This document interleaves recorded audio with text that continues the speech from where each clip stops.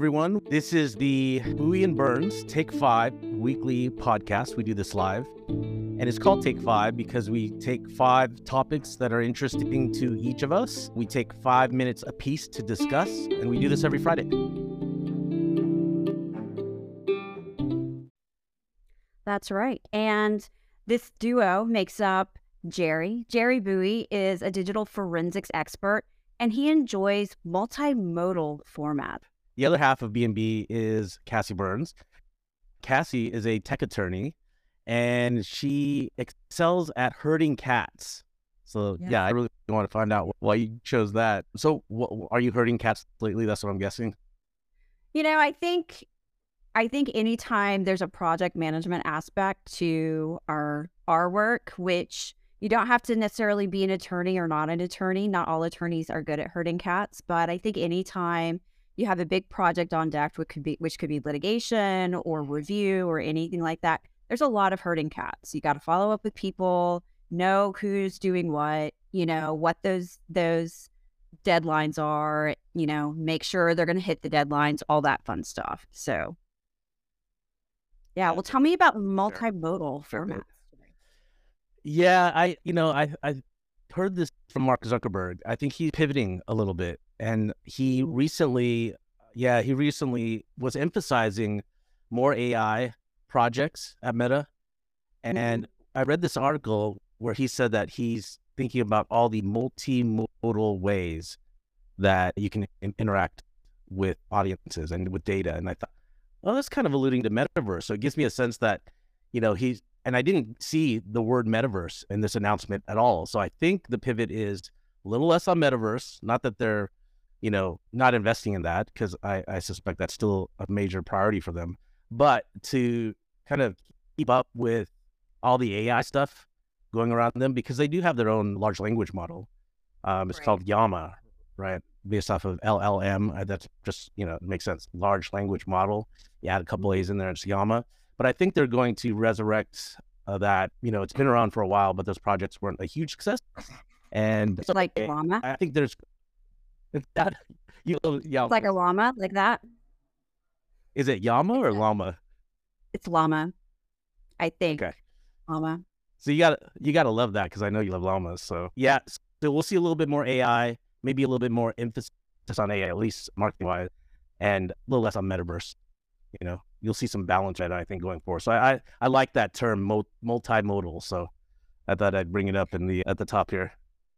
Yeah, and I suspect, and I could be wrong, I know nothing, I suspect that that's a branding thing. I think that there may be some distancing they're wanting to do with maybe some of the attitudes or opinions around just the word metaverse. Because I know I say the word metaverse and people cringe. They don't like it at all, which, there's a lot of like fantasy dreaming, we're not there in a lot of different reasons if you've read Metaverse by Matthew Ball. But, Disney CEO said something to the effect of, don't call it metaverse, I can't remember the phrase they were calling, but it was something like immersive entertainment or something like that, just because of the metaverse term, I think, kind of has a visceral reaction, I think, in a lot of people's minds.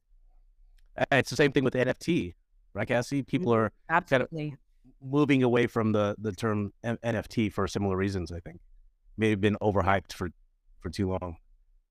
I think so. And when you overhype and underdeliver, it's just, you lose a little bit of the goodwill associated with that branding. So, yeah, but the generative AI stuff is still going strong. I have to pop off and leave. That ChatGPT has only been around for 14 weeks since it was. Doesn't it seem like a time since it was announced? There's been so much frenetic activity around it. Absolutely. And I feel like that's the only thing that people are talking about on LinkedIn. But, it's funny thinking about echo chambers. I have a hobby skincare Instagram account, and a friend was talking about, she's in law school and she has one too. And she's talking about a professor wants her to read 90 pages a week or something like that.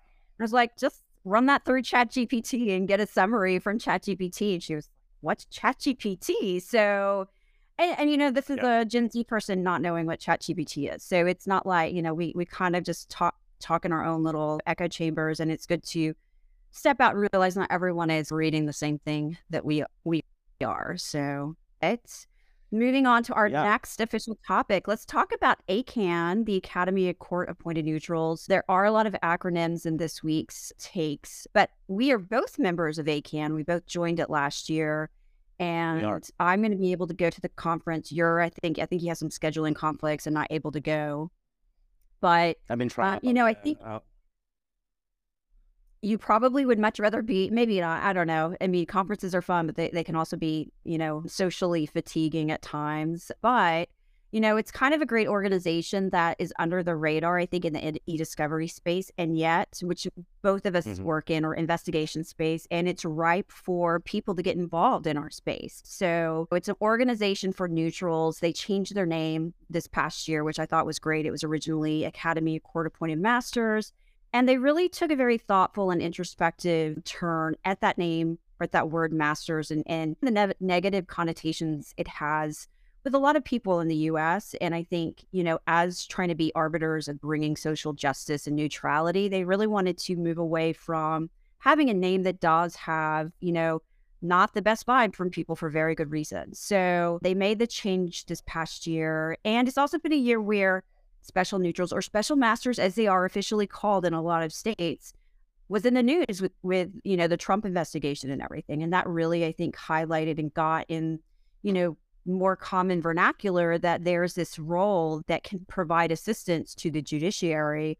And I know one thing that ACAN is trying to do is get a more diverse group of people who can serve as special neutrals or special masters, which there are a lot of different roles they can serve to the judiciary. It could be, you have an expertise in something like forensics or like e-discovery, or you're helping with very large cases dealing with the settlement of people who have suffered a great, horrible thing. Like the 9/11 victims, there was a special master that had to go through and decide who gets paid what. There's a movie on Netflix about it. And, I think it's very admirable that they're trying to get more diversity and really talk to the judiciary as well about, don't just pick your buddy to be the special master. We really want it to be a diverse group, because they're making decisions for a diverse group of people. So would love to hear your thoughts on ACAN, because I know, of course, you joined as well. Yeah, I joined to try to offer my specialty in the mix, right? So that's digital forensics. And I understood that you didn't have to have your JD, right? I'm not an attorney. I don't have my JD, but I could still serve as a neutral in these instances. Right. So, I thought that was a wonderful thing to do. I mean, you still get paid, right? There's some cost splitting arrangements that, and I've also, as a expert witness, had special masters. That's what they were called at the time, special masters on my matters. And the expert on both sides really act as facilitators and facilitating really complex technical topics that perhaps there isn't enough training by the judge and by others involved to better understand it and clear the docket so that these things can move faster and they're not stuck. So e-discovery or forensics, at least for those things that I specialize in.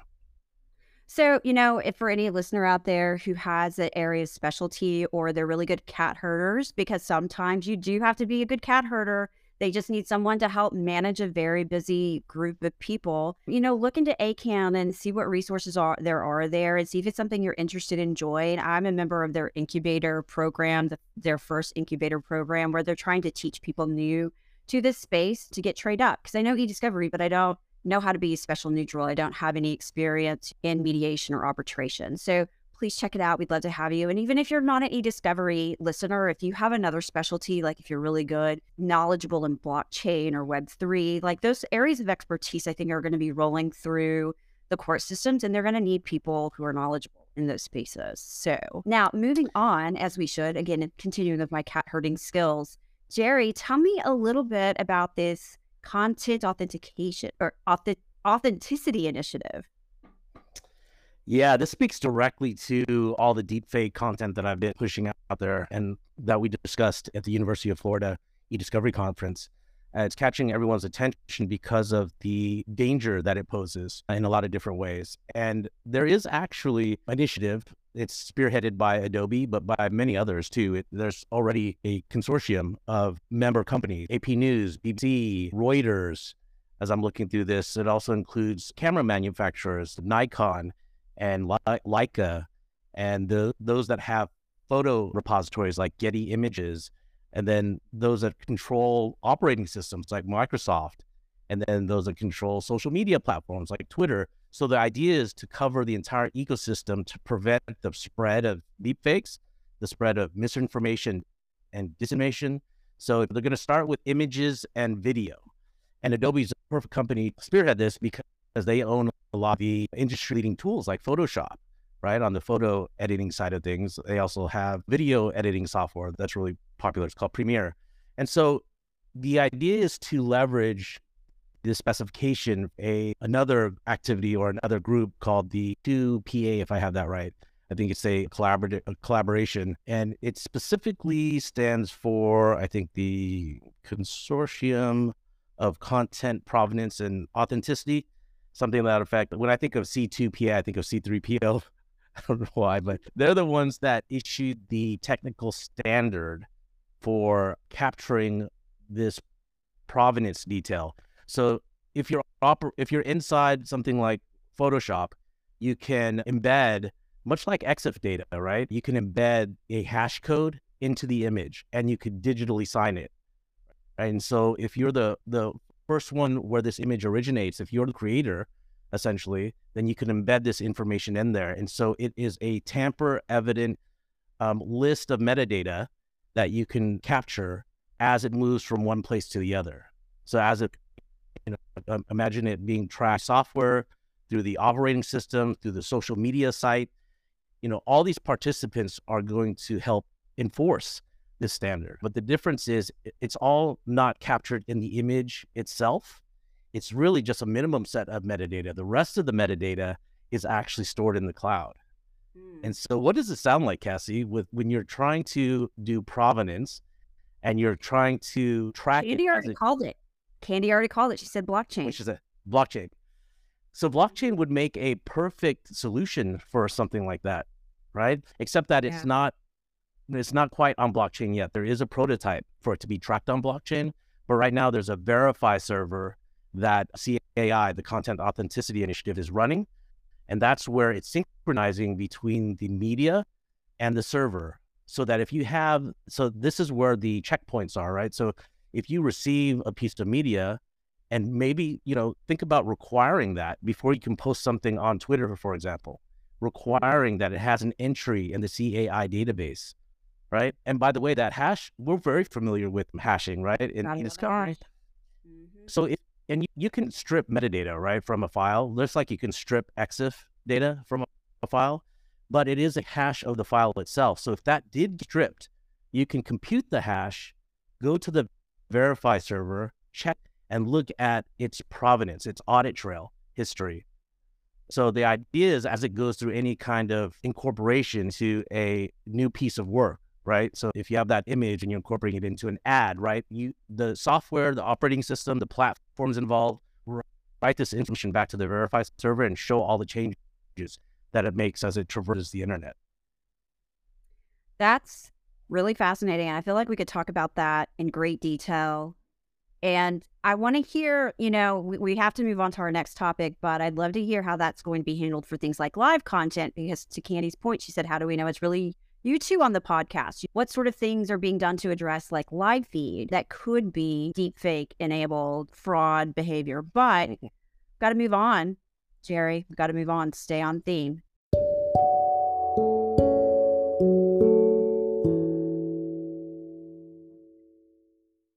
Ordinals. Okay, so Ordinals is not the next Marvel IP movie that's about to come out. No, it's not about like superheroes. Ordinals are kind of like, in very simple terms, NFTs for Bitcoin blockchain. Now, I'm not going to drill too much into the minutiae here, but the Bitcoin blockchain is the first big blockchain out there, based off of the white paper that Satoshi Nakamoto came out with, who is unknown, or they are unknown. And really the purpose of Bitcoin is for financial transfers when you don't have trust between parties.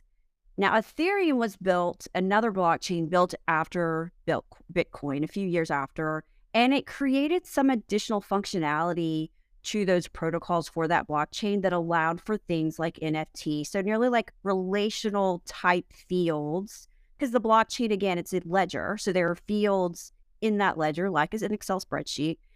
Ethereum allows for a little bit more functionality by letting you have like a relational field. So for NFT, the most common is a profile picture NFT. And so very frequently or very often, the image associated with that profile picture NFT is not on chain. It's not actually saved on the Ethereum blockchain itself, so saved somewhere else, but there's a reference to it on the blockchain. So the URL or the IPFS address. There are some Ethereum NFTs that are saved on chain. They're considered more valuable. I think now it's just one. Now, recently, Bitcoin in the past like month or two has created a mechanism to where you can have an NFT on the Bitcoin blockchain. And it has functionality came to because of an upgrade that they had back in 2017. And what you can do is upload text, or you can upload an image. I think you can even do video to the actual coin blockchain. And, you know, this is something we need to talk about more. I know this is a 5-minute conversation, but you can go to a web browser and go and look and see it's an Ordinals browser. You can just Google Ordinal browser and see what Ordinals are getting minted. And you see things like text. And I was talking to our friend John Rigler, and I was like, what is all this text? And I was just seeing like a wall of redundant text with slight change. And it's JSON code for SOTS names. So kind of like F domains. Some people are doing the same thing on Bitcoin. And so it would be like Cassie.sots for Satoshi, which is the smallest increment of like amount that's allowed in a Bitcoin. And so they're doing the names, but because they're not preventing duplicates, the original name is the name that had lowest ordinal number. So I don't really know. I feel like that's not the Bitcoin vibe to do something like that. But I think that they're based off of some things I was reading. They're trying to create like some, you know, your identity tied to your SOT name. So, but anyway, beyond that, there are other issues that we have to think about because the blockchain, Bitcoin, is immutable. You can't delete anything that's on it. It's append only, okay? So I saw pictures of babies on there. You know, I saw people were posting photos.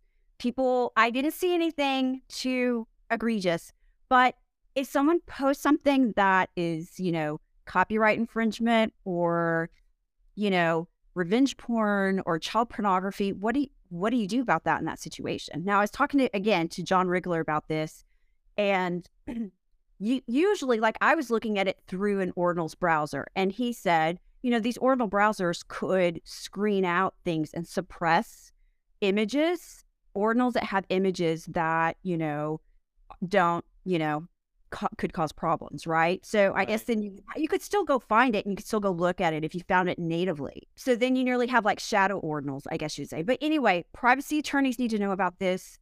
You know, trademark copyright attorneys definitely need to know about this. We all need to know about this. That's why I brought it up. So we got to move on to the next thing though, Jerry. So let's hear what your next take is. Sure. And I have to give credit for this next one, ENFSI, another acronym, to he's been watching since the first installment of B&B podcast. It's Eli Daniel Simpson. He brought this up in the comments of our last podcast. And this is the European Network of Forensic Science Institute. They just released, they're in the EU, and so you can go to their website at ensfi.eu, and they just released a best practice manual. So it's a BPM around audio authenticity analysis. So very, I think, on theme with deep fakes. This isn't necessarily addressing deep fakes, but it is a multimedia forensics approach. So they've listed in really thorough fashion a methodology or principles or techniques, it's all the above, that allows a multimedia forensics examiner to look at a piece of audio and detect whether it's been manipulated, right? Or will help them do that process. And I've done audio forensics in the past too. And my particular case involved two people sitting in a restaurant, and one of the restaurant attendees or the lunch attendees surreptitiously recorded the conversation. right? And it was represented as a continuous recording from start to end. It was never, it was never stopped and restarted or manipulated or anything like that. But that was the first thing that we wanted to find, is whether or not we could detect any cuts within that piece of media. And one of the obvious things is to take the environmental surroundings. So you can imagine it's pretty noisy. There's some dynamics around the acoustics that are going on with all the people chattering in the background, the music coming over the speakers, the conversation itself. So sometimes we would hear someone speaking and stopping mid-sentence. So those mid-sentence cutoffs are a giveaway. When the music in the background shifts from one song to another dead giveaway. So it's a lot of perceptual kind of analysis, and you can be aided by software too, by the way. So if you could feed this piece of media through a piece of software that gives you the waveform analysis, so you can turn these sounds into visual representations, that'll give you, it'll give you almost like ham radio screens where you can see like the amplitude of your voice. It's like that, similar to that, but then there's spectral frequency analysis. There's all kinds of really helpful tools at your disposal, but you can use that and this approach by ENFSI to really cover all your bases. So you don't focus on just one thing, but you generate hypotheses, a zero hypothesis, a prime hypothesis, and then test those against each other to make sure that you're not being biased. So if you follow this methodology, it's a scientifically sound way to approach audio analytics. And I'm very interested on how that will be impacted by deepfakes, because as we know, deepfakes, while you're doing this manual manipulation, deepfakes driven by AI is very good at mimicking the real thing. So if it's able to insert a piece of audio in the middle and it does it in an undetectable way, I think that these types of best practice manuals will need to be updated for the latest and greatest techniques that AI is using to counteract these other detection techniques. So it's AI versus AI, I think, ultimately at the end of the day.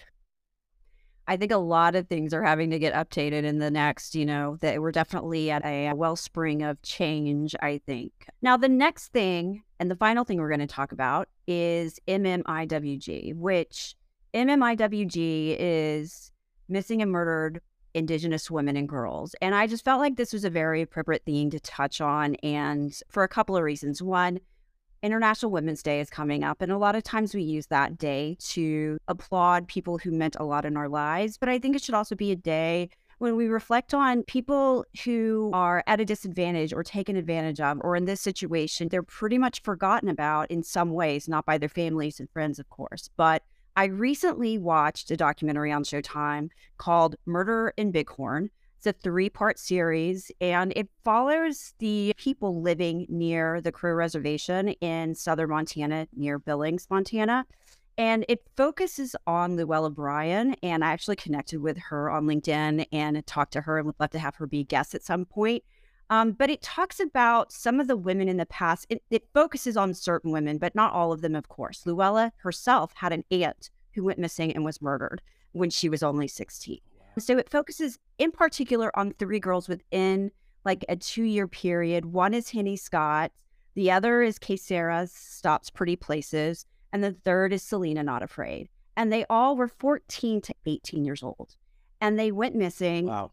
And they were found days later in a place that had been thoroughly looked at before, and were found to have been died from hypothermia, which seems like very suspect. And there's a lot of complications around all of this. There are jurisdictional issues because sometimes they're on, whether or not they're on reservation property or not, who is the suspect, whether or not they're Indian or whether they're not Indian, that has an effect on who has jurisdiction to investigate.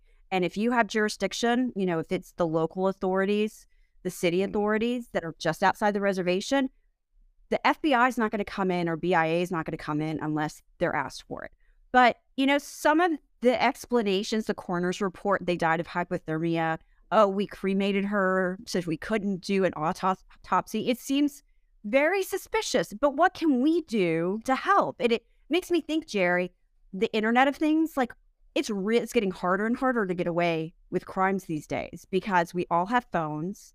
And it seems like there's an opportunity to maybe provide some sort of, guidance to family members, like have your kids always have a phone on and the geolocate and stuff like that. So, I just wanted to bring this up, just initiate a conversation. Candy, it looks like she's already talking about a Life Preserver project. Yes, I know about that from Maribel and Mike as well. So that's great. Exactly. Human trafficking. So anyway, just really wanted to highlight, be aware of this. I would love to have at some point, we've talked about maybe having guests inside podcasts. Would love to have Luella come on and talk about it, because I don't want to talk for the people affected directly by MMIWG. I want them to be able to tell their own stories. The last thing they need is a white person to speak for them. But I do want to just alert our communities. These are things that maybe we might be able to help with. So in the last minute or two, would love to hear what you think of that, Jerry. That's wonderful. I'm so impressed that you're bringing awareness to that. And these are the sorts of things that drive us, these topics, right? They're not always related to e-discovery, et cetera, but they're things that we're concerned with. And hopefully we can bring our experience to bear. I mean, when we were at the University of Florida e-discovery conference and we had that pro bono session, that really hit me in the heart, and that we take our knowledge and our experience for granted, where others can, especially the underserved and ones that don't have access to justice, we could really help those folks out in a really major way. So I think that these sorts of things are important to bring up, and hopefully we can get involved.